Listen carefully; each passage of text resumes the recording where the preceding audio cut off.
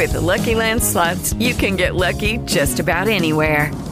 This is your captain speaking. We've got clear runway and the weather's fine, but we're just going to circle up here a while and get lucky.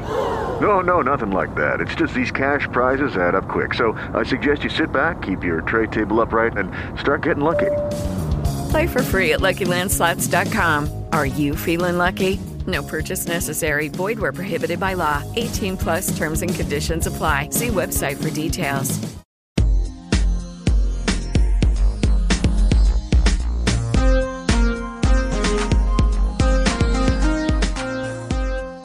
I am Derek. I have my regular hosts here with me, Ryan. Hello. And Ray. Hi.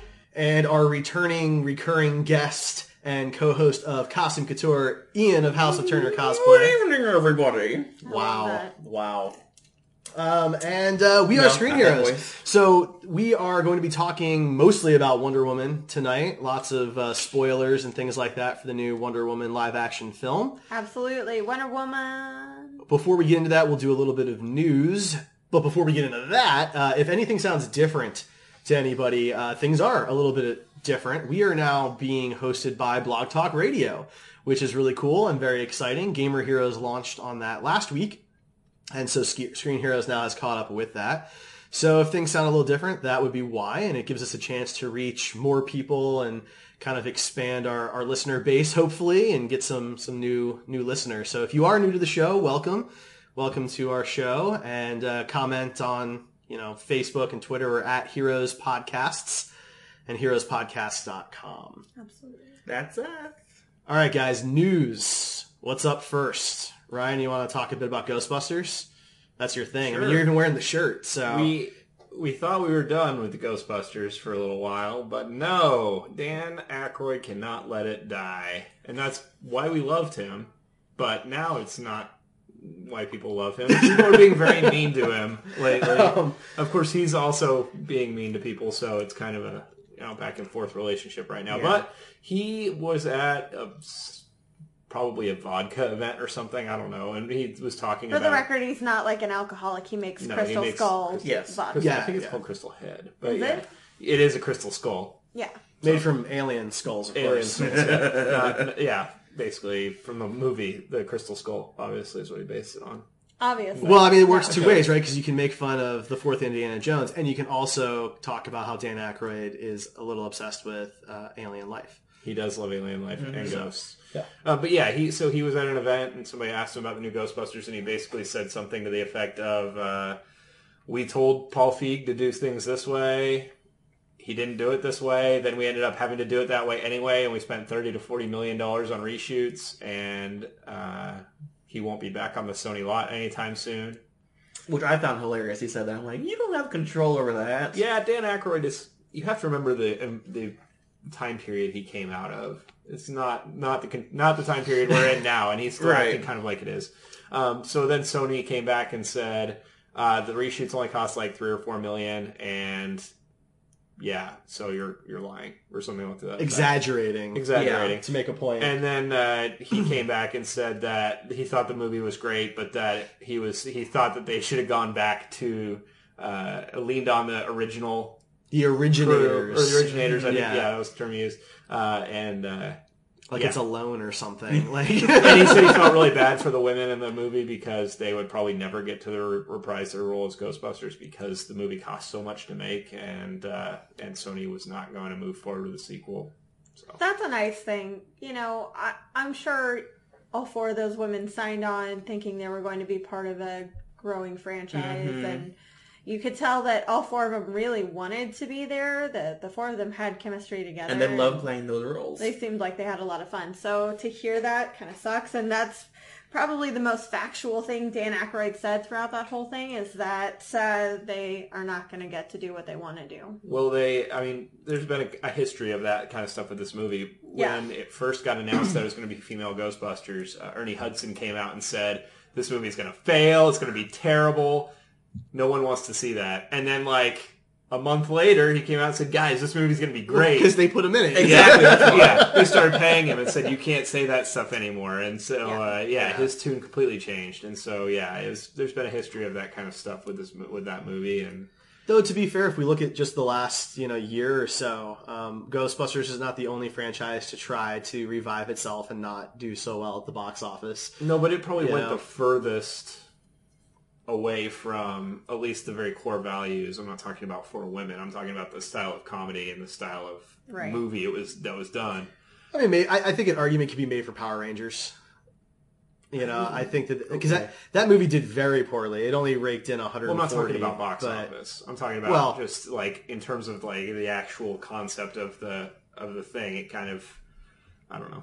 It felt like they hit really hard in the whole "you have to trust each other" thing. They did, yeah. But and they didn't know martial arts until they magically picked up. Oh, one of them did or something. We're not talking Power Rangers. Yeah, good point. But yeah, it's not always easy to revive a franchise, especially to do it with a new twist or a new style for a new audience. Yeah. The thing is, like, the revivals are either mediocre to good films, but because they're reviving so much over and over and over again, they're not doing very well. Yeah. I enjoy Ghostbusters. I enjoyed Power Rangers. Were they amazing films? Absolutely not. Did I get my money's worth? I feel like I did. But, I mean, they failed at the box office. King Arthur failed at the box office. Pirates of the Caribbean failing at the box office right now. Yeah. I mean, unless overseas it's doing really well in Europe, apparently.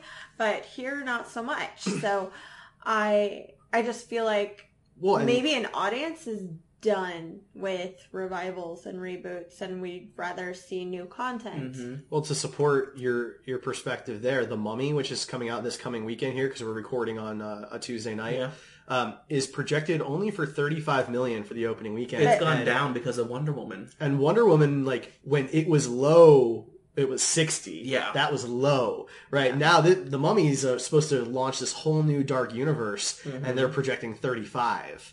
Now, well, you're talking about a DC superhero movie versus but a movie that you're paying Tom Cruise, right? But also, the last movie that was called The Mummy was a Brendan Fraser movie in the '90s. So. Which I love that movie too. Sure, that movie was probably better than this one will be. I don't know. I haven't seen it. It was definitely more tongue in cheek than what's going to happen here. Oh, for sure.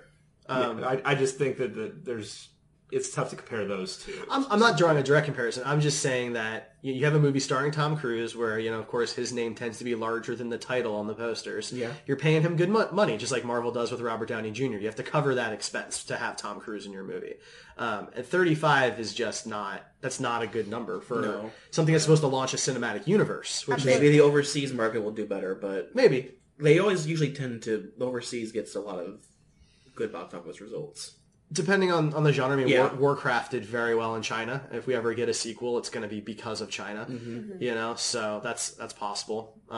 Speaking of the Dark Universe, though, that's what we're going to talk about next week. Yes. We are going to fan cast the uncasted characters for that Dark Universe. There's quite a few when you think about it. Today they just released a list of their plans and what is ideally being thrown around, including cast members they would love to include, as well as adapting both Hunchback of Notre Dame and Phantom of the Opera. I'm against one and for the other, so you can figure that out on your own. So what other news do we have, guys? Marvel is launching 2 brand new TV series, a new Spider-Man to take over for Ultimate Spider-Man, and a new Avengers one. Cartoons, I assume? They are cartoons. Disney Toon featured 3, Ultimate Spider-Man, Avengers Assemble, and Guardians of the Galaxy. Guardians is the newest, so it's continuing. The other 2 are being rebranded into these shows. They're going to pretty much copy what's going on in the movies right now and the comics. So the Avengers is called Avengers Secret Wars, and it's going to focus on the newer team, Black Panther, Captain Marvel, Ms. Marvel, saving the older team we're familiar with. That's cool. Okay. A lot of people give Marvel crap for not having good animation. They don't have good animated movies like DC does. Absolutely not. But I really like their TV shows. I've followed Ultimate Spider-Man and Avengers Assemble for quite a few years now, and they're really good. So I'm going to give these new shows a chance, but they have promo videos online if you want to take a look. So are they now considered canon within the Yes. whole universe? A lot of the or cartoons what? are. For Ultimate Spider-Man and Avengers Assemble, if you wanted to know what was going to happen in the movies, they spoiled it actually in the shows first and to see how it went. Nothing giant, but they would introduce the characters sooner. Like Black Panther got introduced a lot sooner than he did in here, and Captain Marvel's been in it for a while, so you can kind of see a direction. It doesn't like spoil big stuff. Gotcha. Yeah, you can see the direction they're going, so it's a good way to catch up on some stuff before the new Tom Holland movie comes out. Mm-hmm. That's in July. Mm-hmm. Also in Marvel news, Iron Fist Season 2 started filming today. No, Luke Cage season. Luke Cage Season 2 started filming today. No Say, way. they haven't No, announced Luke Iron Cage. Fist Luke Cage. season 2 yet. I misspoke. Luke Cage Season 2 How dare you make a started filming mistake, today. Derek? Are you guys surprised it's already filming? I didn't like Luke Cage that much. Not an answer to the question, That's but not all what right. we're So I could care less really if Luke Cage is filming or I not. honestly didn't know it had a season 2. That news just escaped me. So I guess they're done with Jessica Jones. They're I assume They're still filming Jessica Jones right now because she was just about on set. well, that was Like 2 days I ago. guess they're Are probably they filming them crossover together? anyway. That seems... they're either filming together or Jessica Jones is in Luke Cage. Yeah. Ooh. Which Well, let's both hope are- Iron Fist is in Luke Cage. And Yeah. they're kind of leaning on Right? that relationship Absolutely. They that we hope should. is good because we haven't even seen that it's good. I'm just guessing based on comic books. totally should. All right, well, let's move on then to our main topic here. Wonder Woman, the movie, Gal Gadot. Oh, it was so good. Quick rundown of the that- box office, because I like doing that stuff. Originally projected they were looking at, as the hype grew, to $95 million for opening weekend. It ended up beating those numbers, pulling in about 101 domestically opening weekend, just the opening weekend itself. Internationally, about 224 million. To date, it's at 115 and 240, so really big numbers. Number one at the box office by a huge margin, almost about quadruple of what Captain Underpants did in its opening weekend, which was well above all the other films. It came in as the 5th best superhero origin opening weekend, behind Suicide Squad, Deadpool, Man of Steel, and Spider-Man, which means that it beat out Spider-Man? the original Tobey Tobey Maguire Maguire, okay. Spider-Man. It rounds out the top 5, or the only 5 origin stories to break 100 million in opening weekend. Iron Man came in at 98 and change. And then it's 15th overall in all superhero comic book adaptation movies. 15th for opening weekend. That includes all the big ensemble stuff. So that includes Avengers and Guardians of the Galaxy and Civil War and all that BVS, stuff. like that. Yeah. So pretty big numbers for the character. To see that it came in 5th, I mean, it beat out every Batman movie. It beat out every MCU movie. Yeah. That was an origin story. This is great. I love that. Which is pretty crazy. I know a lot of people are comparing June numbers. I don't really think that that's fair because Marvel's never really done a June release for their MCU films. Yeah. And if you take out the MCU in the conversation, I feel like it's an unbalanced conversation. But those are some huge numbers to be top 5 like that. Absolutely. It's really, I mean, if you think about it, it's really top 4 because Suicide Squad is essentially an ensemble film. Yeah. You know, It people- is an ensemble film. So, how do you guys want to kick this one off? Do you want to dive right into characters, plots? Well, maybe we should give a non-spoilered review and then dive into Spoilers stuff. after? Yeah. Okay.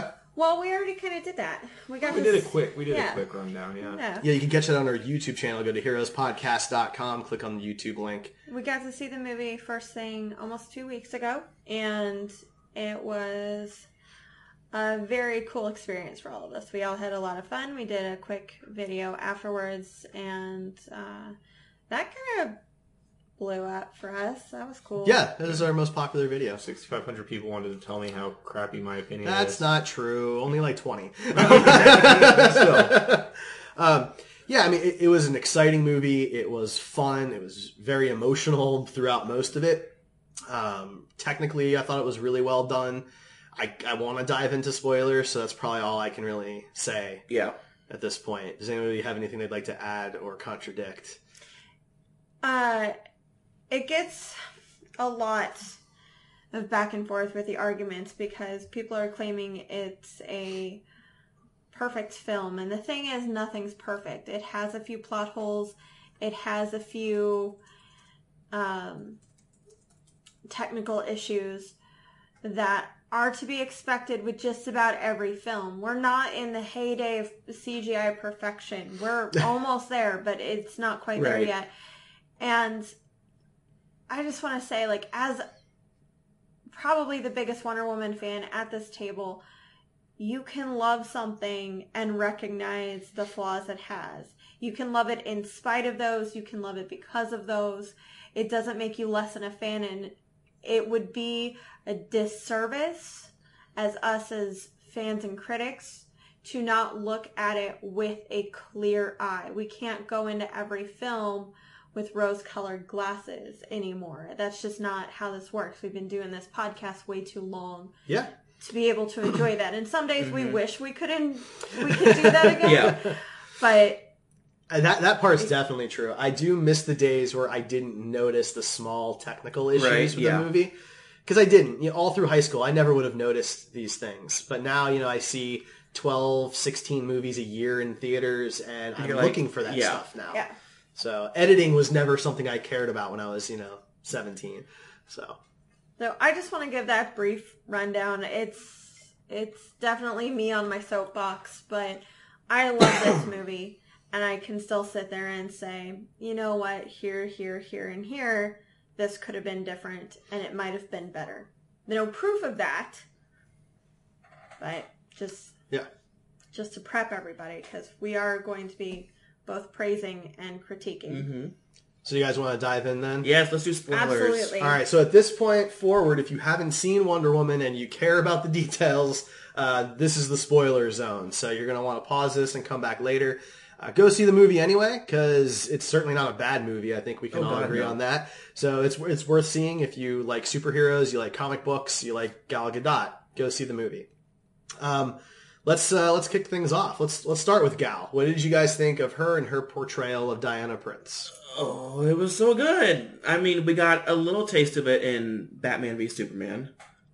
She had a total of, I think 5 minutes of screen time as Wonder Woman, so it's whatever. But, with my Wonder Woman, I grew up with Susan Eisenberg as Wonder Woman, and she's the voice of Wonder Woman in the Justice League cartoons, the Injustice games. Now, I cannot picture Wonder Woman without a Greek accent. I cannot picture her without Gal Gadot's accent. So, I mean, I think Gal brings a very refreshing take on the character, especially how she played her in this movie versus Batman v Superman, because in Batman v Superman, she's been in man's world since World War I. So, I apologize to anybody listening to this live. Just got a tickle. I'm trying to get past it. But, I mean, I think that she is for sure the best choice for Wonder Woman. Yeah, I think she's a really good example of why I need to stop caring so much about casting choices ahead of time. When they cast Heath Ledger as the Joker, I thought that was a terrible idea. For the record, I was totally on board. Okay. I thought it was a terrible idea because I had really only seen him in A Knight's Tale by that point, and I was not expecting him to be able to pull it off. And obviously he did an absolutely incredible job. So I was wrong there. I was certainly wrong about Gal Gadot. She was a lesser-known actor at the time of her casting, aside from Fast and the Furious. That was about it. Yeah, and she had even thought about quitting acting and things like that. So for me, it didn't seem like a good fit. I could not have been more wrong. Oh, yeah. So she's absolutely wonderful. I now can't picture Wonder Woman without the accent. Yeah. Without Absolutely. a Mediterranean accent, right? It almost seems like, how could they have missed that before? It feels so perfect from that standpoint. Well, the issue is, beforehand we were looking at Wonder Woman as an American woman, as opposed to a woman of the world.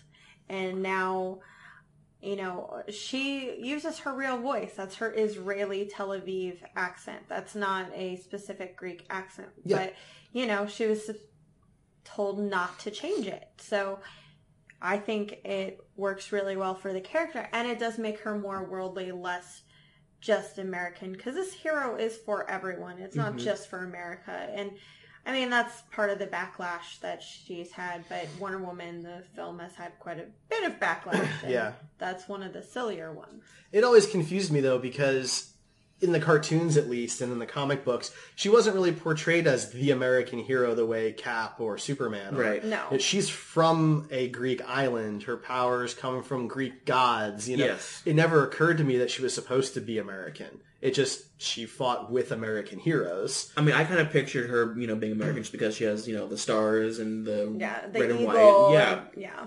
But, you know. Yeah, I guess I just assumed we didn't necessarily own those things, so it just... No, you're totally Yeah. right. Tons and tons of countries use stars. So. Yeah, and the same 3 colors That's that true. we do, you know. So It could have been French. Who knows? right, yeah, that's totally possible.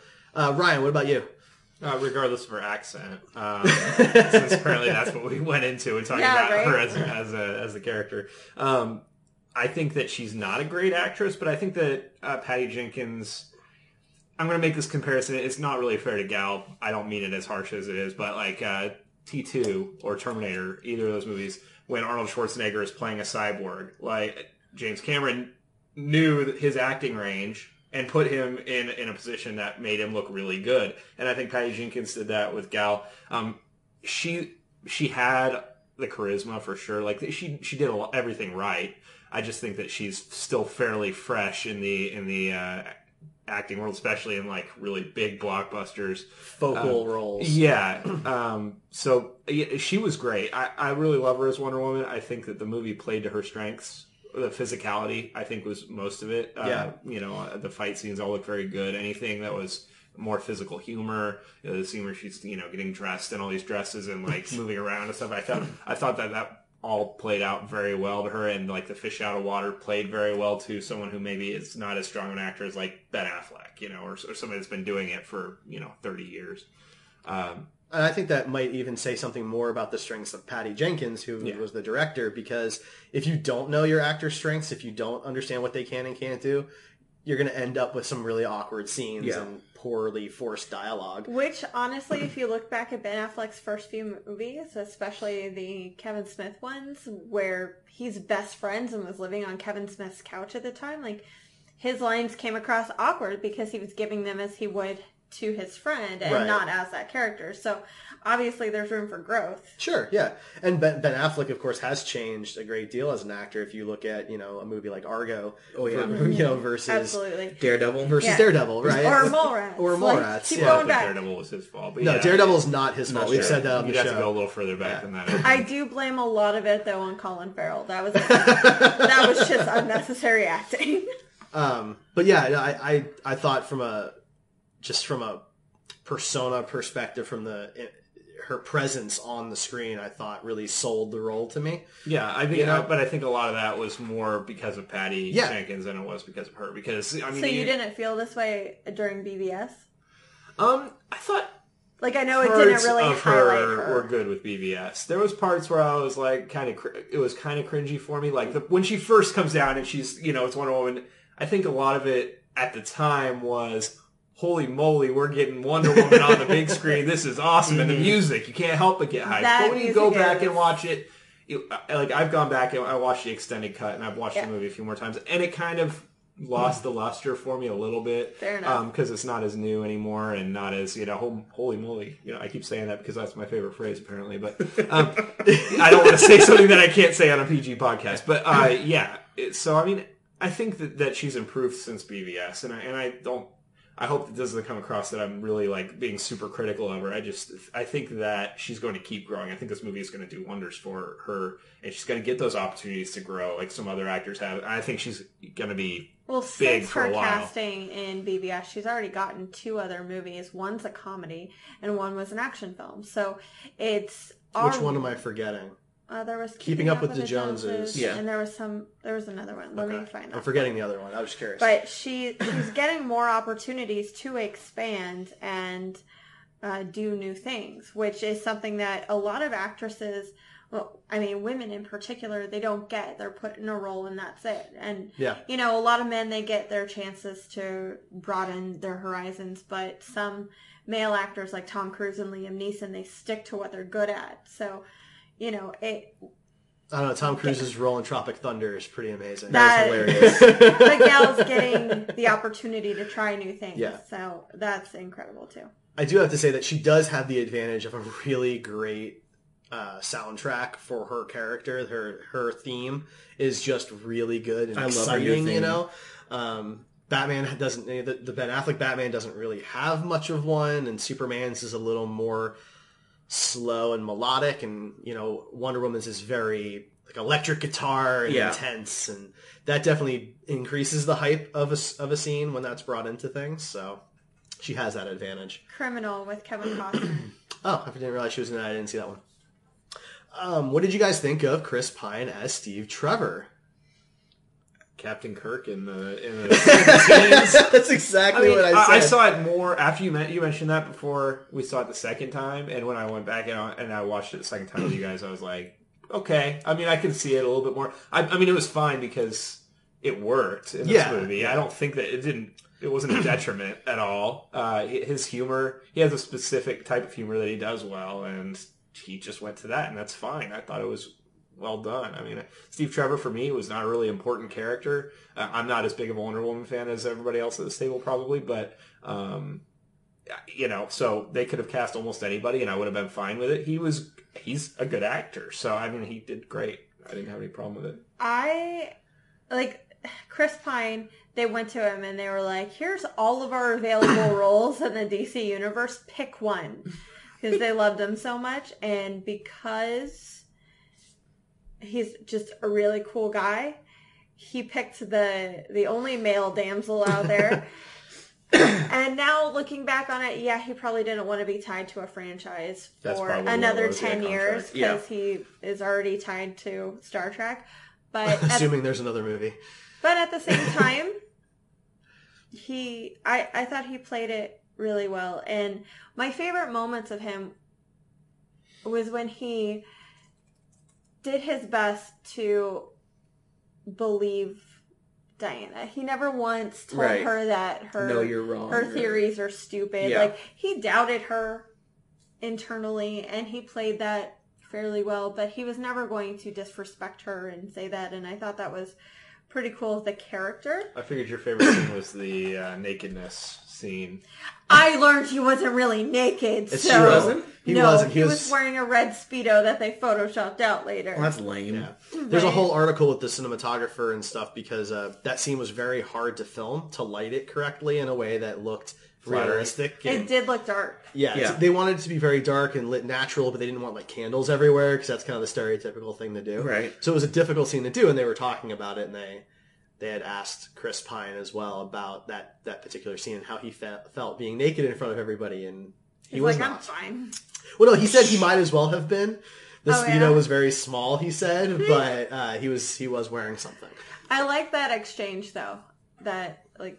It is. It's very It's funny. a fun scene. The thing is, like, the two of them had a really good chemistry together. Yeah. So that was great. Their conversations back and forth were fun to watch. Well, I think either of them would have good chemistry with a Rock by themselves. Like, and then you put them together, and of course they're going to have good chemistry. They're really both charismatic. Yeah, they're both Yeah. super charismatic. It's true. Very charming. How did you guys feel about his death? He had to die. Absolutely. It made sense. It had But to happen. the way it happened, do you think that they Like did self-sacrifice, typical, save the world. I think it kind of took some of the, the glory away from Wonder Woman because, I mean, we'll get into it later, but the third act and the whole fight scene at the end was kind of silly, in my opinion, and maybe you guys disagree, but I thought that his self-sacrifice was super heroic, and that she just got in like a fist fight with a dude that has a really weird mustache, and and we're gonna talk about that. Yeah, I mean, I don't know. I thought that his ending was better than her ending, and that's unfortunate. But yeah, it's incredibly emotional. I like the way they revealed things, how their conversation went down, and how it empowered her. That was nice. And I like stuff that. Like that.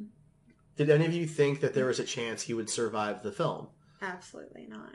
It'd be like the Peggy Carter. With the time frame that it was with 1918 and how he would have been dead with In Justice League, they go visit him and he's like old and on his deathbed. Yeah, he would have been dead by BVS, Yeah. right? But theoretically, there was World War II, right? And things like that. So part of me was wondering if they were going to save him for a possible sequel.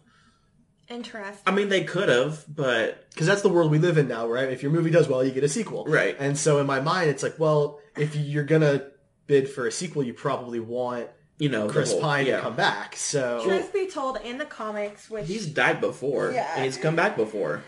His character's only important to her origin. There's really not much else after that. And aside from Steve Trevor, she's really only had romantic feelings for Batman in the Justice League cartoon. Yes. And really only there. And then Superman in the New 52. Mm-hmm. And other than that, she's been kind of this lone wolf. And every once in a while, they hint at the fact that she's had a relationship with a female, but they've never full-on done it. They've just briefly said that she and Power Girl have had feelings for each other or something. So Steve Trevor is very important to this story, but not to anything else of hers. So I like what he did and how it happened and what he means to her going forward. It makes her character more interesting. fair enough. Yeah.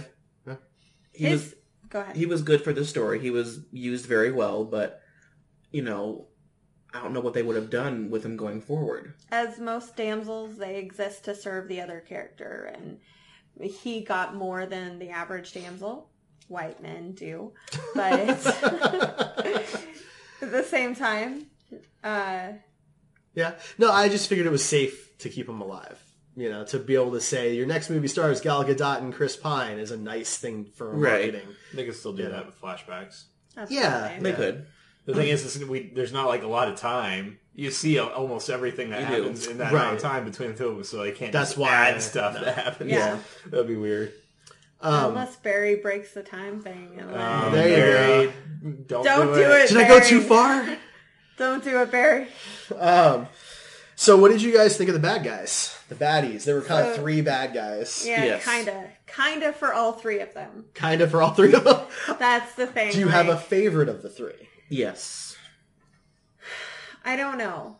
I think 3/3 make a whole, and so altogether they serve their purpose. But when you look at each of them individually, they kind of suck. And that's not really how I wanted Ares to go down. But Ludendorff Dr. Maru was cool for what she was. She was a female chemist I like her. I like her the in most. the 1910s. But She was nicknamed Dr. Poison because she just enjoys killing people. But she didn't get too much expanded on, which sucks because I thought, just on the surface, she has the most interesting background, and you're like, oh, let's use her as sidekick number 1 for German Nazi guy. Well, she's the sidekick of the sidekick, really. Yeah. Right? Because that's the problem, is how do you develop 3 villains who have completely different agendas? Yeah. You underdevelop all of them. Yep. But she survived, so she could be back for Wonder Woman 2. In a Depending bigger on role. where that... Right, we don't know where that's going to be fitting in, but, Yeah. If I had to pick a favorite, it was going to be Ludendorff. I thought that he was the most well-developed of the 3 and the most formidable of the 3. So I'm giggling because the entire time I thought of him as his Wolverine Origins character. That's what I did too. Stryker. And so I'm combining the two, and the two together make a full villain. So I didn't see X-Men Origins Wolverine. Was he was Stryker. Houston was in that? That was actually, he was Stryker? He was young Okay. Stryker. So that's kind of fun. Danny Houston played young Brian Cox. Okay. Weird. That's super confusing. I know, right? Considering they're only 2 years apart. But I do think his character was the most well-developed and the most formidable for Diana. Because she thought that he was Ares. She thought that he was Ares. He really would have wanted to kill her. He doesn't need her, right? Ares kind of falls into the monologuing bad guy trope where it's like, come on, join me, we'll be buddies kind of thing. It has Ares never worked in any movie also ever. did the exact same thing Zod did, where he changed the landscape to show Wonder Woman their world, what the world could be if he just if she just stepped out of the way. Yeah. And I was like, didn't we see this before? Mm. Yeah. Just saying. What was up with that gas that he kept ingesting?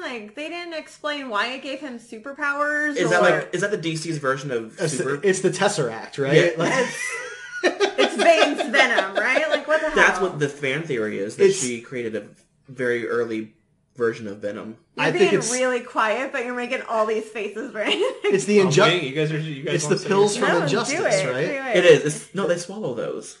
This is a precursor to that. They just sniff them and they're good to go. All right, Ryan, what do you... So, if Dr. Poison, or whatever her name was, super overcooked, and that she was like mustache twirling villain in the corner in a movie that wasn't full of cheesy stuff. I wasn't sure what overcooked meant. And the fact that it was truly Ares that gave her the formula to get the poison right undermines her as a character. So the fact that she's a brilliant female scientist doesn't really mean anything, because it's Ares doing it the whole time. Ludendorff, fine, whatever. Typical, like, German villain way before they were Nazis and they were just Germans that sounded mean. Okay. He was also pretty cheesy, but of the three, I mean, he was the least lame, I guess. He was at least had some menacing thing to him. And then Lupin, or whatever his name from Harry Potter, as the god of war. Like, that's who I picture perfectly in my head every time I think God of War. Let's cast Remus Lupin, or whatever his name was in Harry Potter. That was an boom, and he's going to have a mustache, because why not? The fact that he didn't change physically when he became Ares. That's what pissed me off. Thank you. Because even in the flashbacks, he's like super spindly dude with a mustache. Yes. And that didn't work for me, because he is not a physically formidable looking person. No. Until the armor shows up, and then magically he has all these muscles, and is a huge dude. That's just the art. It's like your muscle suit, Yeah, well, that's not a suit. That's what I actually look like. Obviously, my mistake. That was rude. He's worn it on the show before. Listen. No, his name is Riceps, okay? Yeah, that's where I got my nickname from. But I agree. When I picture Ares, I picture what he looked like in the comics, with these red eyes and really dark skin, and very godlike. When I saw this man, I'm like, Remus is alive again. Yeah, it's like, how is this even? Where's Tonks? No. But I do agree with, like, his whole mustache. I don't like his mustache at all in this. It upset me. It's fine. Like, it was in style at the time. So, yes, I mean, but when he's a god of war, you should have had the same mustache. I talked to somebody else about this, that I think that, I was like, in the flashback, he has the mustache too. And it's like, okay, so he just always has a 1917, in style mustache. Yeah. I mean... Come on. It's the same problem I have whenever they do Savage, is that, the Vandal Savage, these guys never age and never really change what they look like. He's supposed to look like a caveman. Like, somehow nobody ever notices this. So Ares would have been thousands of years old. Oh, yeah. And you would think he would have looked like a Greek statue, is essentially what you would think of, because he's a god, and all the gods look like Greek statues. That's how you... That's how you see him. He's the one god that didn't work out. You know who would have... He's just gifted with the strength. Somebody who would have been great, who would have been imposing, but is also anybody not in the Harry Potter universe. I was going to say Hugh Jackman. He has an accent. Sure. He's aged a bit, but he's still in great shape, and he could have been the imposing guy. But how weird would that have been? That was very weird. He's out of his contract, guys. He can do whatever he wants. I'm not talking about legal stuff. Just like you're talking about how it's a little weird that Houston was Stryker in Wolverine Origins. No. You're actually talking about putting Wolverine in the movie. I didn't say it was weird. I said that his character in Wolverine Origins was underdeveloped, and this one was underdeveloped. Gotcha. So 2 villains equals 1. Like, that's... See, what I would have loved, and this is my fan casting, I would have loved to see Idris Elba as the God of War, because you guys just want to see Idris Elba as everybody in everything. The entire. I think he would be a really good God of War. I mean, the fact that they didn't cast him as Wonder Woman, I think, was a huge mistake. Diversify people. A white man would have been better, obviously. Well, actually, but then they would have had to have white men showings, and it just would have been a it would have been this huge drama. Instead of Wine Watch, we would have gotten Period Watch. It would have been awful. I was hoping somebody noticed the pill thing too, because like it says this will bring you your strength back. It's like, okay, so was he like Superman in the past? Explain this. He has this weird and then you find out that not one scene was deleted. That Patty Jenkins kept everything in the film, and you're like, well. there's a couple we probably could have lived without, Patty. You might need to learn to cut some stuff. I think part of the issue there for me is more of if you have this ability to basically make super soldiers, Yeah, give it to the entire German army. why not make super soldiers, right? Then you don't need a gas She has like to this kill little everybody. cup of pills. She's like, I made these for you. Okay, why don't we just start mass producing and win the whole war? Because now everybody can fight Wonder Woman. Right. And she's not just killing defenseless German soldiers that have no chance against her. Well, then how do you guys feel about that fan theory of that she created a very primal version of Venom? I think that's... I think it's I mean, you're talking, so it has to sit around for like 60 years. That's Yeah, very and barely develop far-reaching. at all. I think that's just people wanting to... connects something. Yeah. Everybody wants to see connections now. And Right. there doesn't have to be a And this connection movie for didn't everything. really have that many connections, I'm which was fine with wonderful. that. Yeah, I saw a peasant wearing a diamond pattern. That means she's Harley Quinn's like great grandmother. Now, I will say there is a theory that during the beginning of the film, when Diana's mother is telling her the story of the gods, and they're showing kind of that animated portion, that Poseidon's trident looks pretty much exactly like the one that Aquaman has in the Justice League previews. That's fine. If rewatch Aquaman ends up inheriting Poseidon's trident, fine. That's Yeah. not... I think it's cool. That's cool. I mean, that's not a huge stretch for me. Is it not Poseidon's trident? Because I always thought this whole entire time it was Poseidon's trident. Is it not? It's different. And It varies. Okay. the issue with Its size DC also changes. Sometimes it's got 4 prongs or 5 or Right. 3. The issue with DC Comics is they've had so many reinventions that you can't keep track anymore. There's been multiple origin stories for every single character now, and how they get certain things always changes. So that's a fine little Easter egg. I dig I thought it'd be it. cool. Yeah, I thought it would be okay. It's not going to hurt or really help the story at all. It's fine. How did you guys feel about Themyscira? It's beautiful. The best CGI was on that island. And it was a real place. They actually filmed at actual locations there. It wasn't just all CGI. No, the CGI was like on the sky to make it always pretty and blue. It wasn't like... Though it also shares the worst CGI scene in the movie. Is it the one that I'm thinking of, too? When young Diana jumps off the side. Yeah, that was Right. horrible. The green screen behind her is some of the worst green screen I can think of.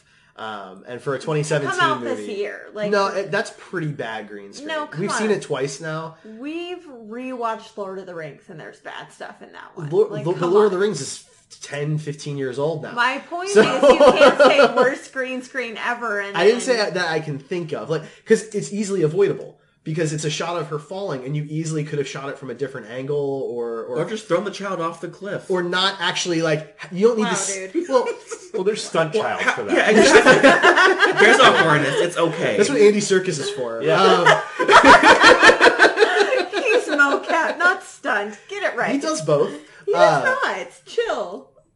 Anyway, but you could have shown her jump off the side, and then you can cut to her Just being grabbing grabbed. it, yeah. Right? You don't need the slow motion falling face first shot. of her feeling like she's falling in far distance. Because I think it's the angle that makes that green screen look as bad as it is. Because I think it's pointing up at her, isn't it? And, Yeah. Yeah. And if you had pulled that back in some way or done it from a different angle, I think you could have meshed that in a way that wouldn't have stood out so much. Yeah. So let's talk about how badass Antiope is.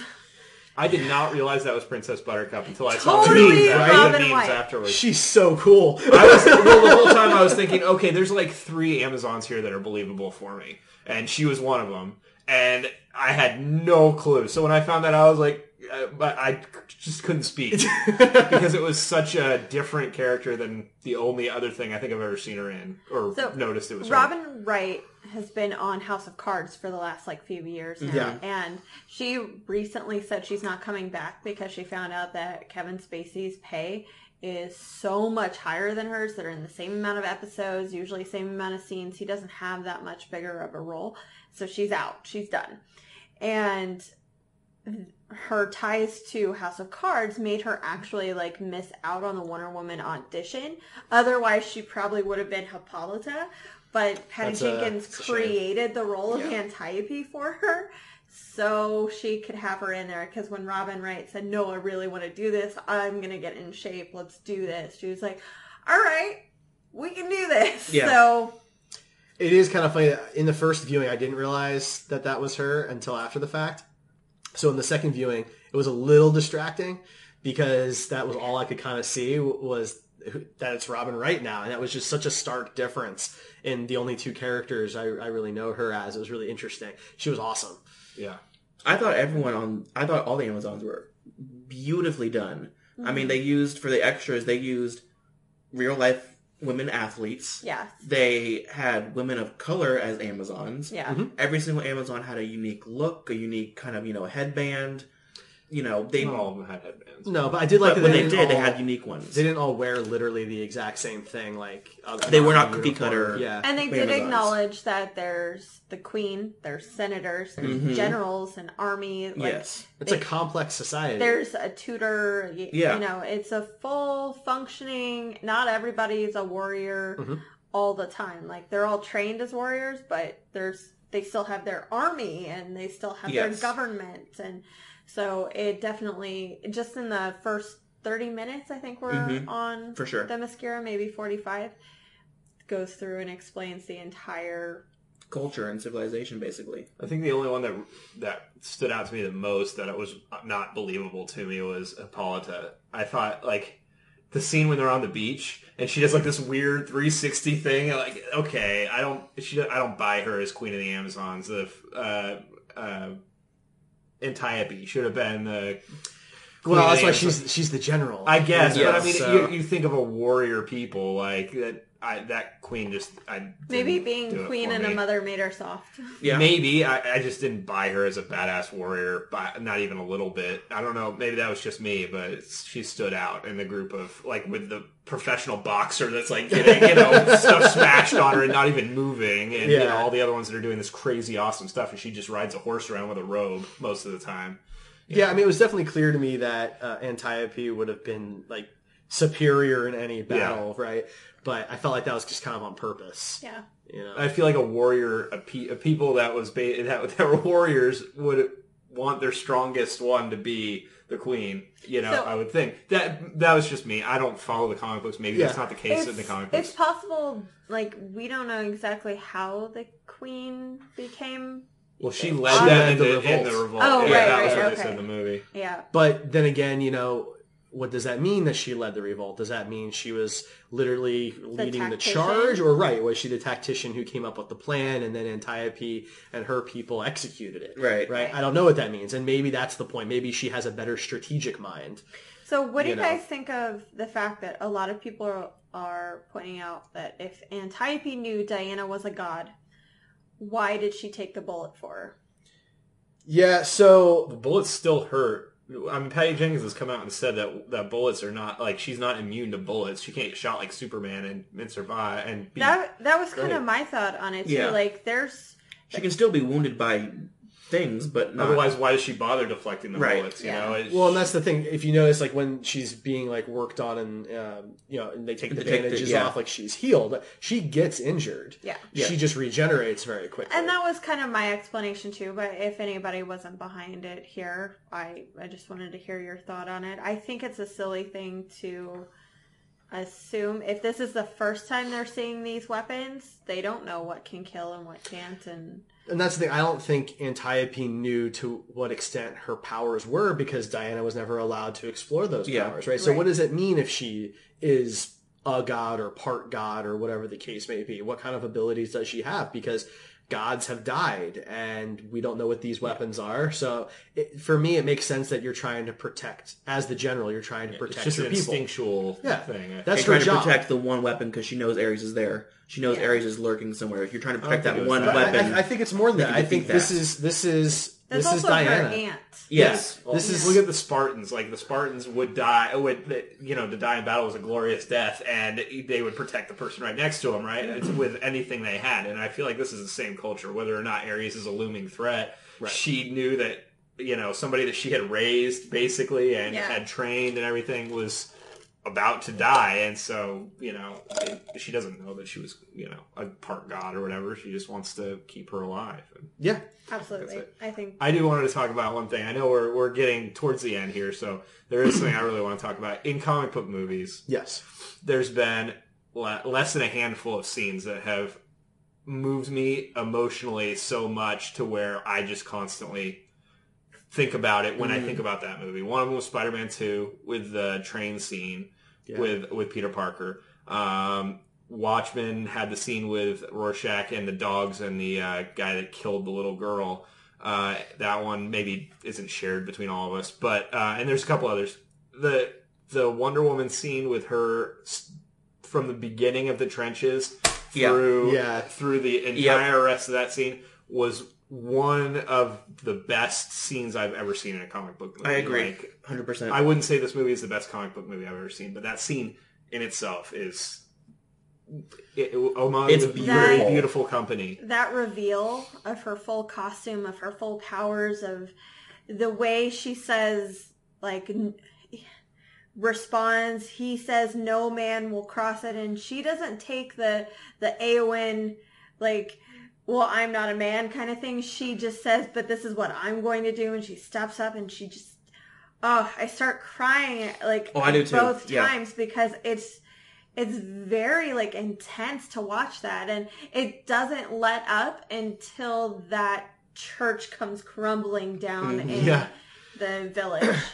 It's a beautifully shot scene. I think the No Man's Land part of that was the best part. Yes, it keeps going till there, but like just probably that part doesn't move me as much as just like when she's walking up out and crossing No Man's Land the very first time. And like, that and seeing everybody inspired by her. Well, because the No Man's Land part of it is the proof of who she is, whereas all the fighting stuff that happens after that is just kind of amping up her abilities. Right. Like, you're already sold. If you're not sold on it, by that point, they're never going to sell you on it, right? So now they can have fun and do some fun action sequences where she's just beating the crap out of people. But the No Man's Land scene, the way it's shot with, slow motion and normal motion and just, mainly focusing on her and rarely showing the weapons themselves, it's a really well done scene. And this thing was shot in February. And she was 5 months pregnant for the reshoots for it. Like, it is a cold scene, little light.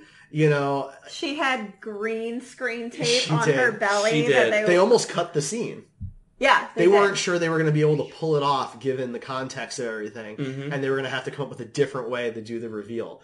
I mean, and now we're talking about how it's the best scene of the movie, one of the best scenes in a comic book movie. I think one of the best scenes in the new DC movies for sure. Well, it is the best scene of all the new DC movies. Absolutely. There's nothing in my mind that can even come close. No, I mean, I'm shaking my head like people on the podcast can see me. Well, the closest thing to it that I can think of, and it's still a pretty wide gap, is when Clark flies for the first time at the Fortress of Solitude and the ground shakes beneath him. It was pretty, but it didn't move me emotionally. Correct. That's what I'm honestly it's a beautiful think that's scene. because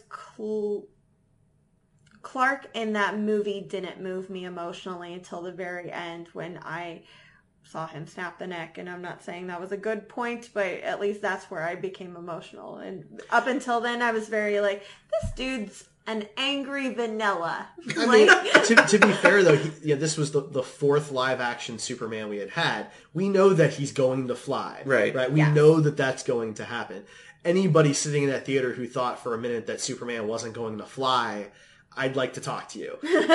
But they must have watched Smallville for 10 seasons. Right. He just hovers over his bed when he sleeps.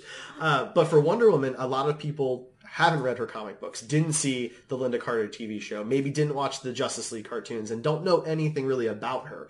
That is a very different scene. It's a war scene. It's a World War I scene.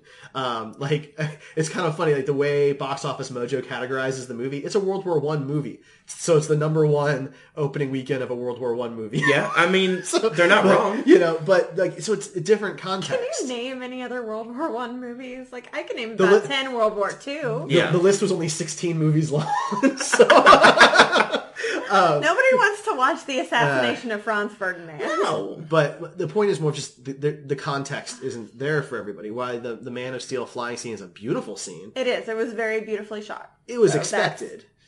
Right, where this was not necessarily expected by people, at least not in the way it was shot. I had no idea they were going to do something like that, but I'm completely with you, Ryan. It's super emotional, very beautiful, completely well done to watch her cross that uncrossable land. Mm-hmm. The part that got me was, yes, that was symbolic in what it was, but like seeing everybody behind her. Yeah, they're all like, oh, let's go. Going, we have, Steve Trevor and the other couple her guys, little group, and then they the run rest up of the first, soldiers. and then the rest of the soldiers all come up, and I mean that's to have something be that good that all these people are willing to run up and support, and they're so inspired. That was what got me. And I mean, I really felt that inspiration through most of the movie. I mean, I felt, Wonder Woman was somebody that I would want to be around. Whereas, Ant-Man, sure, he's funny, but would I hang out with him? Probably not. Or Cap, he's awesome, but, come on. Right. Wonder Woman, I would want to be around her because she would make me feel like a better person. I don't think I would want to hang out with Clark or Bruce. Yeah, they're not fun people. Drinking beer. Right. You brood too much. I want to Well, Bruce doesn't really hang out anyway. No, exactly. Right. I want to hang out with a girl who marvels at snow and ice cream and giggles. And tells everybody how great they are. The ice cream scene, I was a little disappointed because my first movie I watched with Wonder Woman where I really loved it was the animated one where they all kind of came together. I can't remember. Yeah. War. Justice League War. Yeah.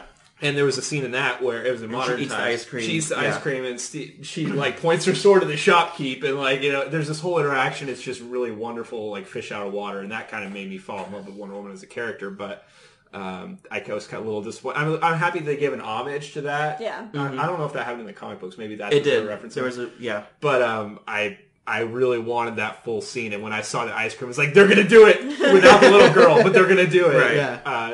And that with the little girl in that animated movie was really important to her character, too. I love those scenes with her because the way that she plays Wonder Woman, she plays her with such innocence and such, she has this naive look on, But just if I kill Ares, if I kill Ares, then everyone's going to be good again.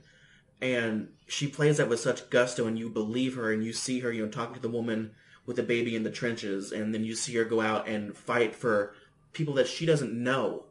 But she knows what's happening to them. It's ridiculous that we have to talk about how amazing and multifaceted she was. She was brave and she was strong, and she did things that nobody else was going to do. Mm-hmm. Not because she knew she could, but because she knew it was right. And yet she's also nurturing and caring. She cares about Chief and his people. She cares about Charlie and his PTSD, and she cares about Sammy and his goals in life. Yes. She cares about Etta and her role for Steve Trevor. Yeah. She cares about everybody. She has so much love. That's what she believes in at the very end. She even says, I believe in love. A normal person, we all have these different sides to us, and But it superheroes sucks that we don't get to see all that. Superheroes don't. I mean, think about the big superheroes in the movies now. Iron Man doesn't have that type of emotional depth for most people. No. Right? He put on He's a the invincible metal wisecrack suit with and launched some PTSD. missiles. Yeah. Right? And I love Iron Man. The first Iron Man movie is freaking awesome. Right? That had a really good reveal, too, when he's in the small town and he just lands there in the first... Superhero landing! Yep. in the red and gold suit. That was really fun. But, he's not that type of multifaceted character. Batman has never been that type of character. Superman maybe with sometimes. all of his movies together. But most of our superheroes don't get that. They're the action star. Yeah. Right? That's what their job is. Their job is to run into fire. All that depth on top of each other, layer after layer in one film, and none of it felt forced to me. At least none of it coming from her. I agree. So, they've already said that Patty Jenkins is signed on to do Wonder Woman 2 with Gal. What do you guys want to see in a Wonder Woman 2? Patty said that maybe she'll take it to World War II. She said maybe she'll take it back to a modern, more, setting, 80s, 90s. Unfortunately, it all kind of depends on where else they go, where Justice League takes everybody, where Aquaman takes everybody, because those are currently filming. Mm-hmm. Flash will be filming soon, too. I assume they're going to ramp up this and figure out a date for it sooner or later, but it would be cool to see a female villain. We don't get those very much. I'm so sure Cheetah will show up. Cheetah or Cersei. That's what we talked would be about. good. Yeah. Donna Troy was made a villain in New 52, and it was actually some of the best Donna Troy stories in a very long time, so that would be kind of cool too. I do want to see it in World War II. I kind of want it to be, and I know it's cliche and people will probably hate on me for it, but I kind of want like her Empire Strikes Back kind of moment where we see why she gives up and why she kind of goes into hiding to show us why she's who she is in BVS. Because who she is at the end of Wonder Woman is a very different character than who we get in BVS. Right. I'm curious why. I think it's because Steve dies. I think it's because of the end of... See, I don't think it's because of Steve. I think she it's... ends with the whole, like, they are love. And she thinks what he did almost redeems humanity in a way for her. Because he showed her what they can do. Right. Right? So I think it's probably what happens in World War II. The fact that she's defeated Ares, the fighting has stopped, the war is over, and then even a worse war comes just not even, 30 years later. Just going to throw this out there. Not 20 years later. She has a very, it's not popular, but a very powerful story of her rescuing Vietnamese women from American and Chinese soldiers who were raping them in the Vietnam War, and she could do that and give up on the world after. Yeah, they're not going to do that in a movie. I don't think the DCEU is going to do that. But I could totally see her doing World War II, seeing the concentration camps, seeing what's going on, and she just sees what humanity is doing to another and just gives up there. That could totally be. Maybe she liberates a few camps. I don't want them to do World War II because we've already had a hero do World War II. There's a lot of parallels in this already to the Captain America First Avenger movie. There really aren't, though. It's a war movie. I'm kind of with you on that one. What are the parallels? It's a war movie. Well, they're both period pieces. They're both that means fighting Germans. Yes. They're both. They both have a self-sacrifice in the end. Well, hang on. Oh, look at that. So, first off, they're not just fighting Germans. They're fighting Turks. Turks. Thank you. And Ottomans and things like that. But a period piece implies anything that isn't present day. Okay, they're both World War movies set in similar circumstances. So we're not allowed to tell war stories anymore? Okay. I think Wonder Woman strives and does really well in war. So, but there's a ton of worldly conflicts we can choose from, and maybe you don't have to do that part of the Vietnam War, but the Vietnam War affected way more than just America. So I'm not denying that. Right. I know you know history. But I just think that if you look there's other time periods we could pick. If you look at the 20th century and you want to say, where would Wonder Woman have lost her faith in humanity?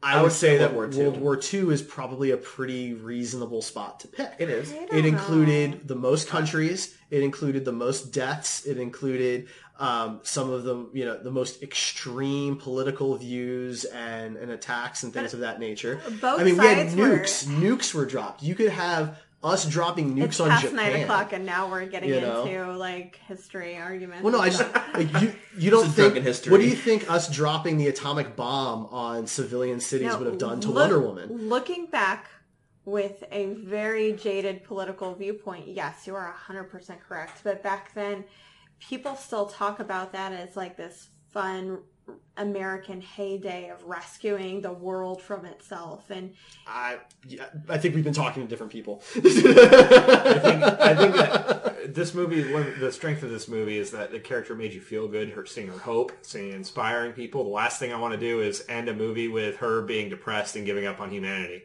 Boom. I would rather see her in like the 80s with like big hair, just because I love 80s movies. I mean, honestly, I don't really care where the sequel goes because I'm going to go see it, and I don't really want it to be one that depresses me at the end. I don't want another Logan. I want a movie where I can come out feeling as good as I did about humanity and superhero movies. I want to see her snap Maxwell Lord's neck. The Peter Facinelli version from Supergirl. I'm good with that. I hated it. I think that if you do it in the future after Justice League, you run the same risk that Thor: The Dark World had, where something really bad has to happen, and you have to ask yourself, "Where's everybody else?" Okay. Well, I mean, comic books have been doing that for a long time, and I think that it's a problem for those movies. So I think if you do something prior to Justice League, then it makes perfect sense why Batman and Supes don't show up. But if you do something post Justice League that is country ending, where is Flash? How come he's not lending a hand? I think we all understand your point. We get it. Okay. I would go see that movie, but I mean, I just don't want to see a movie. Everything you said makes sense. I'm not arguing that at all. Any final thoughts then on Wonder Woman? Go see it. So great. Do you guys want to do our grades? We usually do a letter grade here for our films. Ryan, why don't you start us off? I'd probably... It's not as good as the best Marvel movies, but it's better than the majority of the Marvel movies. Okay. So I'd put it probably like a solid B. Maybe an argument could be made for a B+. I mean, I'm in there for sure. It was a really good movie, and I really enjoyed it. Ian? A- for sure. No, it's. I mean, I love DC more than Marvel. Everyone knows that. And my big thing, I mean, I thought Suicide Squad was, the best thing that happened for DC. But Wonder Woman just knocks us out of the park. All of these would disagree with you. Yes, but I mean, and that I love Harley Quinn, and she was, kind of the center of Suicide Squad and whatever, but Wonder Woman can kick Harley's ass any day. I don't care. Ray? This is full on get my heart out, and you've heard me all critique it. It's still an A for me. It's my favorite superhero movie. I'm not saying it's the best. With critical eye, it's not, but favorite, absolutely. Mm-hmm. So, if you guys are fans of the show and have listened before, I'm very bad at picking favorites. I can't really do it. I have a hard time with that because I watch so many movies and I love so many of them. I give Wonder Woman an A as well. I think it's one of, if not the best of the DC movies. The Dark Knight gives it a run for its money. So I think, it's probably The Dark Knight edges it out. If you want to include Watchmen in the conversation, then we have a very interesting top three. But until Rebirth, Watchmen was not part of the same universe. So, there's some complications there, but it's an amazing movie, so I give it an A. Go see it, find out for yourselves. It's got a 93 on Rotten Tomatoes, an 8.3 on IMDb, 76 on Metacritic. But Metacritic is really harsh. Look at the other ones. Yeah, they're really harsh. But it's obviously the highest scored out of the 4 DCEU films. Yes. Metacritic's also the only one that doesn't let fans chime in. IMDb and Rotten Tomatoes do. Yeah. So, there you go. Those are our ratings. Next week, we're going to fan cast our Dark Universe. Yep. We're going to have some fun being silly with it. Yeah. Ryan may or may not be able to join us next week. We'll yeah. see what happens there. And check out our show, Costume Couture, on YouTube. Go to heroespodcast.com. Click on the YouTube link. On Mondays, we release Costume Couture. Do you guys want to talk about your next episode? Watch us drink. There's a huge reason why we didn't discuss the costumes here, and it's because we're going to do that heavily in our next episode.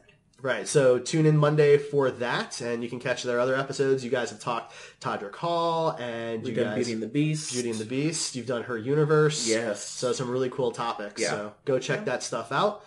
And you can check out our third and final show, Gamer Heroes Podcast, which you can find every Friday, a new episode. This past week, we talked fighting games, including Injustice 2, Ultra Street Fighter 2, Super Smash Brothers, and some Nintendo Switch news. Did you guys know it was our final show? I was gonna start recording, Food Heroes and Dildo Heroes. And all of a sudden... Can I be a guest on Dildo Heroes? You're my co-host. I have a lot of things to say. You're my co-host, boo. And I've been called a dildo on YouTube, I think. Please So.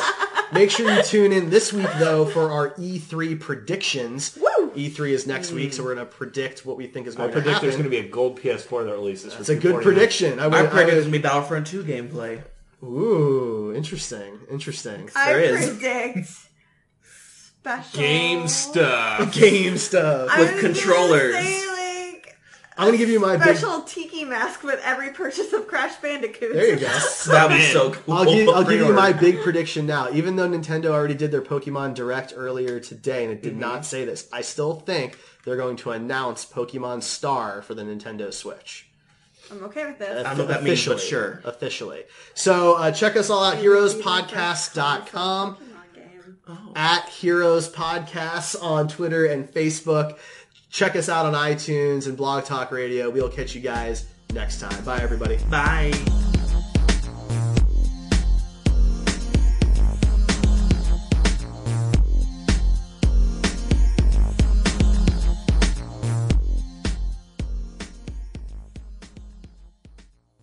With Lucky Land Slots, you can get lucky just about anywhere. Dearly beloved, we are gathered here today to... Has anyone seen the bride and groom?